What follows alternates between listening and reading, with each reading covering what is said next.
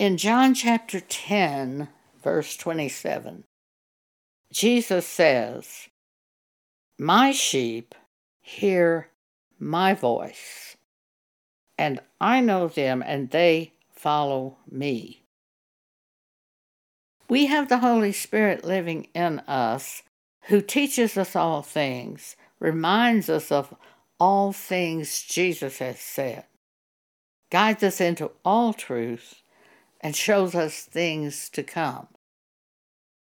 Most of the time, the Holy Spirit does that by bringing to our mind a scripture or a concept. We who belong to God have the Holy Spirit living in us. 1 Corinthians chapter 3, verse 16. Know ye not that you are the temple of God, and the Spirit of God liveth in you? So Jesus says, "My sheep hear my voice." The devil also speaks, but we won't follow the voice of strangers, and we recognize that's the voice of a stranger. The devil comes to steal, kill, and destroy. He brings fear and tormenting thoughts. It's not the same as the Holy Spirit, who often speaks in a gentle voice and just gives you kind of an option. When I was going to put new upholstery on my 25-year-old car, instantly I had brought to my mind these words in this tone of voice. Or you could just buy a new car.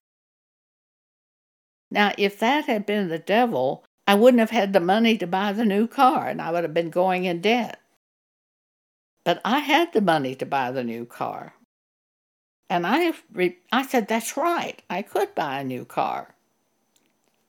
God confirmed it that night with a dream, showing me I bought a new car.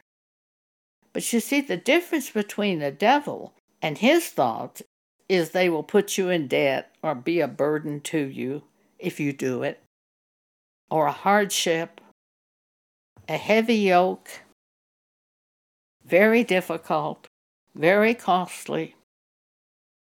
Those are the ways of the devil to trouble us. God won't do that. His voice gives us the approval to do the thing. And it is not a heavy burden. It's easy to be entreated. James chapter 3, verse 17. The wisdom that is from above is pure, peaceable, gentle, easy to be entreated. So we know the voice of God, and we know the voice of devils. One will help us and the other destroys us if we follow him.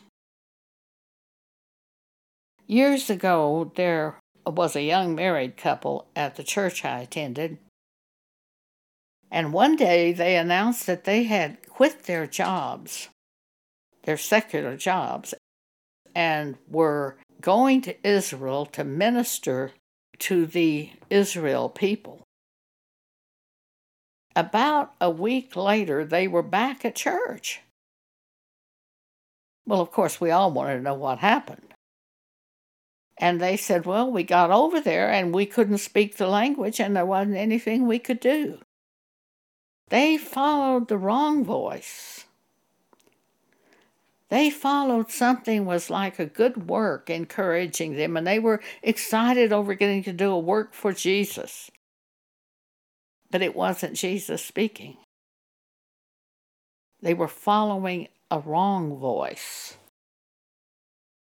Returning to John chapter 10, verse 27. My sheep hear my voice, and I know them, and they follow me. There are so many Christians that aren't even born again. They're simply doing good works of their own flesh by their own will. There's a scripture in Matthew about that. Look at Matthew chapter 7, start at verse 21. Not everyone that saith unto me, Lord, Lord, shall enter into the kingdom of heaven, says Jesus. But he that doeth the will of my Father which is in heaven.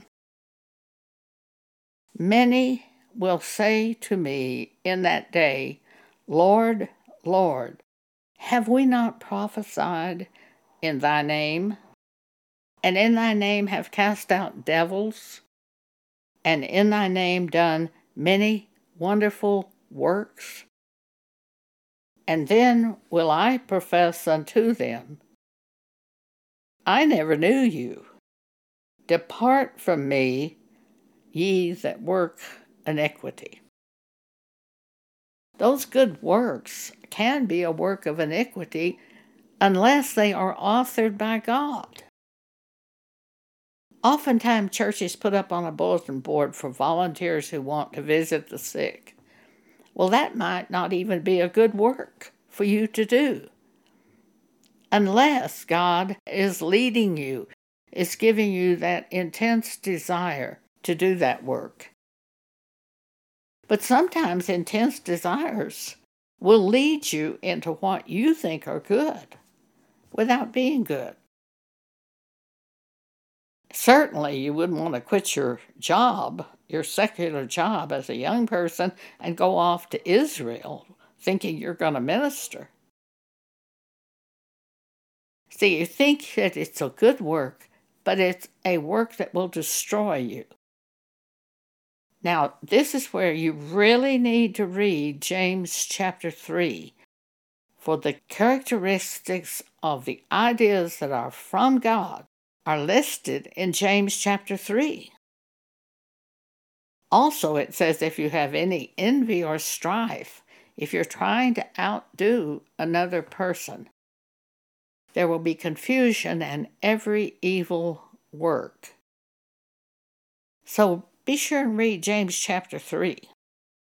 For the wisdom that is from above is pure, peaceable, gentle, easy to be entreated. There won't be any hypocrisy at all in the plan. So measure it and find out really if those ideas are from God or if they're from the devil or your own flesh. Establish your way through prayer, asking God to confirm the word that you think is from God if you're in doubt.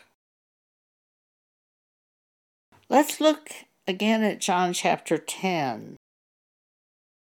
Verse 27, Jesus says, My sheep hear my voice, and I know them, and they follow me. In John 10:5, Jesus says, And a stranger will they not follow, but will flee from him, for they know not the voice of strangers. Those ideas that are from devils, either they want to push you into, you have to do it, and you have to do it right now, or they will send you to some place where you can't possibly survive.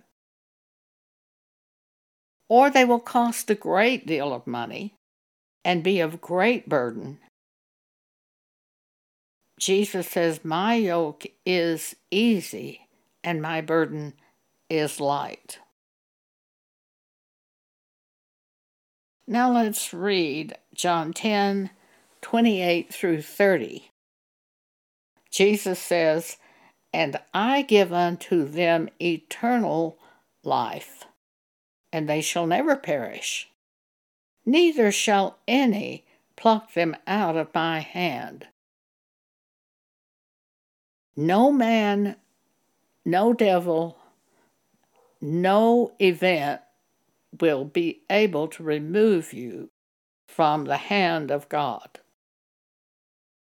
Verse 29, Jesus says, My Father, which gave them me is greater than all, and none is able to pluck them out of my Father's hand. I and my Father are one. Thank you for allowing me to share this with you today.